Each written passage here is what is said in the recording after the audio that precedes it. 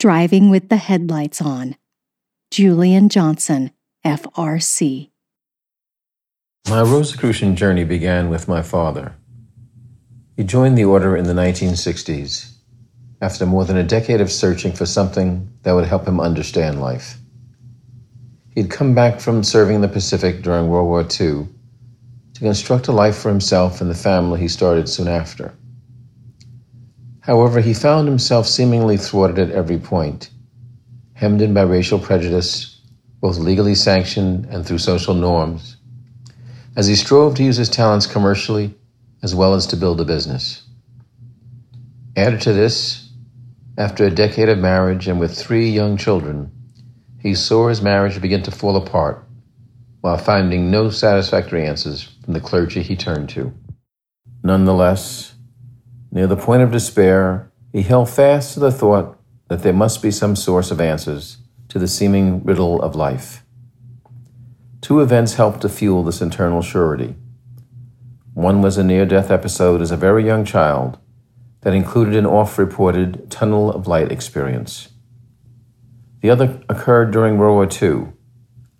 While alone, he encountered the sight of a fresh battle that had left dozens of dead enemy troops scattered on a field before him.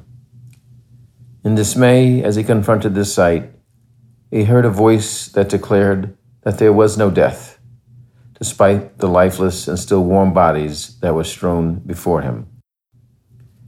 In his darkest moments, he continued to search for an answer.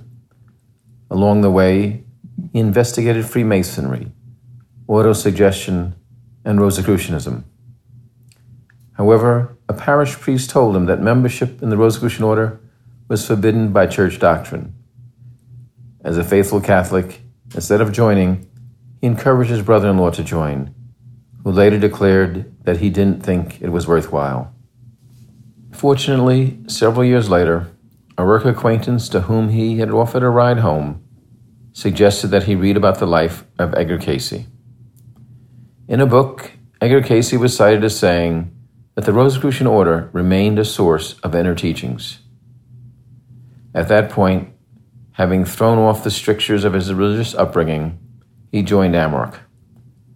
Soon after, my own journey toward the Rosicrucian order began. Having not lived with him since around the age of 4, my relationship with my father was strained. There was little trust between us. However, in my bi-weekly visits as a young teen, he began to share with me ideas that he had encountered through his Rosicrucian studies. Although by this time I had rejected much of the dogma imparted during my parochial school education, many of the ideas he put forward seemed very foreign to the framework that I had internalized about the divine, the purpose of life, the afterlife, and my place as a human being. Nonetheless, over the course of countless multi-hour debates, some of the new ideas began to take root.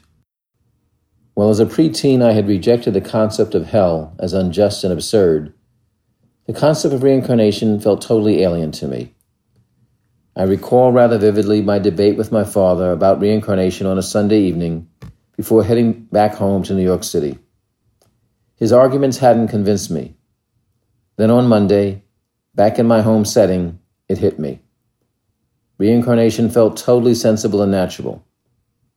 Similarly, the idea of the impersonality of cosmic laws was hard to meld with my then heavily anthropomorphic concept of the divine. But ultimately, the logic of cosmic laws and their proposed similarity to the operation of the laws of the physical, observable world opened my mind to entertaining the concept. My father's analogy for the origin of the travails of everyday life made sense to me. He described it like individuals driving around at night with no headlights. They would be prone to bumping into things and straying off the road. Conversely, learning and governing one's behavior in accord with the universal cosmic laws would make one's life smoother and more satisfying. Spiced into our bi-weekly conversations, my father began to share articles from the Rosicrucian Digest with me. I generally found them thoughtful and quite interesting. My father also recommended that I read the biography of Edgar Cayce, The Sleeping Prophet. After finishing the book, I was ready to join AMORC's Junior Order of Torchbearers, which was open to individuals under age 18 who were family members of Rosicrucian students. I participated for about a year, reading the lessons that I received through the mail. While I found the lessons enjoyable, I didn't find them as thought-provoking as the digest articles or my discussions with my father. I let my membership lapse, anticipating that when I reached age 18, I would join the adult membership of the order. While I didn't join the order at the time of my 18th birthday, I had begun reading about parapsychology, psychic phenomena, and mysticism, including many books based on Edgar Cayce's life. By now, my visits with my father had become a regular part of my life, no longer court-mandated. He continued to promote the benefits of joining the order and studying the Rosicrucian teachings.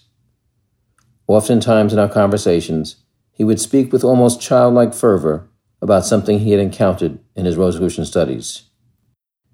Nevertheless, I still wasn't convinced that the Rosicrucian order was for me.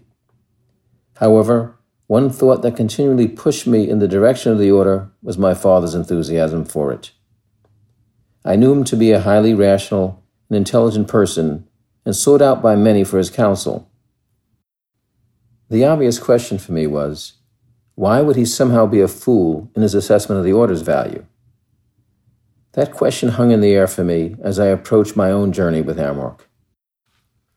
Like many college students in the United States in the early 1970s, a significant part of my activity included experimenting with various drugs, appreciating the altered states that they induced. I recounted many of these experiences to my father, especially those involving hallucinogens. One of my father's comments to me about my experiences changed my direction. His words were, "You're going on an unguided trip, and I'm going on a guided one." From my experiences with various drugs, the salience of the difference stood out to me. I was moving closer to joining the order. Then one night, at the conclusion of a late evening visit to my father, accompanied by a close friend who shared an interest in parapsychology and mysticism, my father demonstrated a Rosicrucian principle involving the mind's influence on matter. The demonstration was utterly convincing. I sent off my membership application the next day. Since that day, my 4-decade journey with the Rosicrucian order has been a continually unfolding revelation. All that my father told me, I came to realize for myself as true. There is an underlying order in the experiences of humankind, and cosmic laws govern our existence. Those laws point us toward the realization of the oneness of all things. And on the everyday level, driving with one's headlights on makes life's journey so much more harmonious and rewarding.